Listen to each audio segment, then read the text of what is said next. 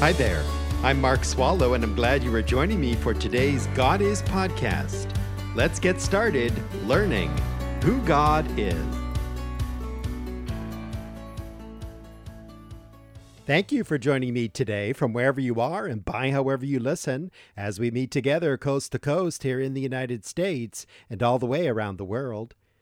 Today we continue to learn from the Lord Jesus as he is presented to us in the Gospel according to Luke in chapter 7.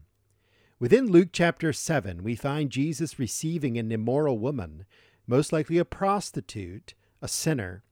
He receives her, but does Jesus affirm her in her sin? That's the question before us. We are coming to that answer.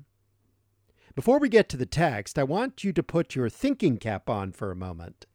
You there, driving along in your car, keeping your eyes on the road, and you in your prison cell at the penitentiary, or listening as you ride the bus or sit in your living room, wherever you are, think with me for a moment about two words. The words are receive and accept. Receive and accept. According to the dictionary, which I have here on my desk, the word receive means to greet or welcome a visitor, to be visited by someone. To receive is to greet or welcome a visitor, to be visited by someone. If I receive you into my home, that means I greet you at the door to my house and I welcome you inside. I tell my wife we are being visited by you, and we receive you. Now, the word accept has a couple of different meanings. Accept, spelled A-C-C-E-P-T. To accept is to consent to receive something or someone offered. In this first definition, to accept is to consent to receive something or someone offered. So I could say that I accept you into my home, meaning I receive you. Or when the woman from FedEx or UPS rings the doorbell and asks for my signature on a package, she is asking if I will agree to accept the package, to receive the package. In this sense, the words receive and accept are synonyms. They are very similar in meaning to one another. But the second definition of the same word accept is different. The dictionary says to accept is also to believe or come to recognize a proposition as valid or correct. I will say that again, hoping that you are still thinking along with me about these two words. To accept is also to believe or come to recognize a proposition as valid or correct. So if you tell me the sky is blue, and I accept what you are saying, that means I believe. I have come to recognize your proposition as being true. I accept that you make a valid and correct point. I accept, meaning I agree with you. So to accept can be to receive, or it can be to believe a proposition as being valid and correct. Okay, here is what I hear from the gay and transgender community, and you have probably heard this as well. Quote, Jesus accepts me just the way I am, and Jesus affirms me, and you should too. You Christians claim to follow Jesus, then do as he does. Accept me and affirm me. But hold on. What do they mean by the word accepts? If any sinner says to me, Jesus Christ receives me, I agree. Jesus receives sinners. But when any sinner says to me, Jesus Christ accepts me, I have a question. What do you mean by the word accepts? As we have seen in the narrative we are studying in Luke, Jesus definitely receives sinners. The word receive means to greet or welcome a visitor, to be visited by someone. Jesus receives, greets, welcomes, and is willing to be visited by sinners, including all people identifying as LGBTQIA+. As soon as I read our passage, listen for how Jesus receives the immoral, sinful, woman. But Jesus definitely does not accept sinners in the sense that he believes or comes to recognize the proposition that being LGBTQIA+ is valid or correct.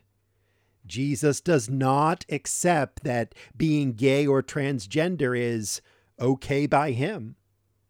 And therefore, Jesus does not affirm those persons in their sin. You see the difference?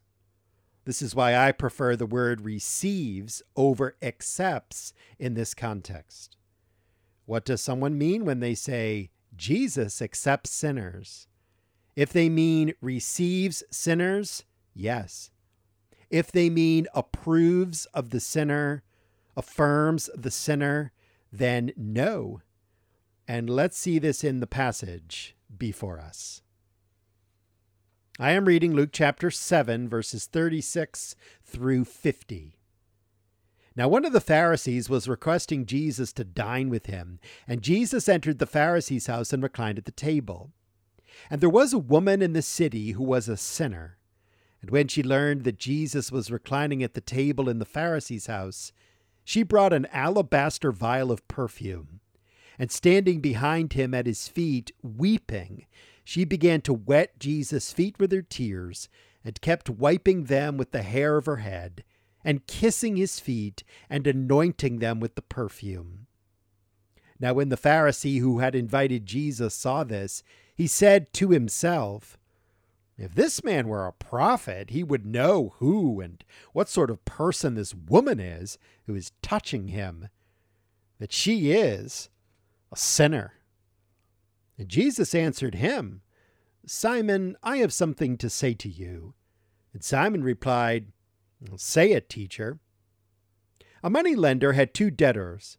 One owed 500 denarii and the other 50. When they were unable to repay, he graciously forgave them both. So which of them will love him more? Simon answered and said, "I suppose the one whom he forgave more." And Jesus said to him, "You have judged correctly." Turning toward the woman, Jesus said to Simon, "Do you see this woman? I entered your house. You gave me no water for my feet, but she has wet my feet with her tears and wiped them with her hair. You gave me no kiss, but she, since the time I came in, has not ceased to kiss my feet. You did not anoint my head with oil, but she anointed my feet with perfume. For this reason I say to you, her sins, which are many, have been forgiven. For she loved much, but he who is forgiven little loves little." Then Jesus said to her, "Your sins have been forgiven." Those who were reclining at the table with the Lord began to say to themselves, "Who is this man who even forgives sins?" And Jesus said to the woman, "Your faith has saved you. Go in peace." That was Luke chapter 7, verses 36 through 50. You heard it read. Jesus received the woman. Jesus welcomed her. Jesus welcomed her to wet his feet with her tears and wash his feet and wipe his feet with her hair. Jesus welcomes her to kiss his feet.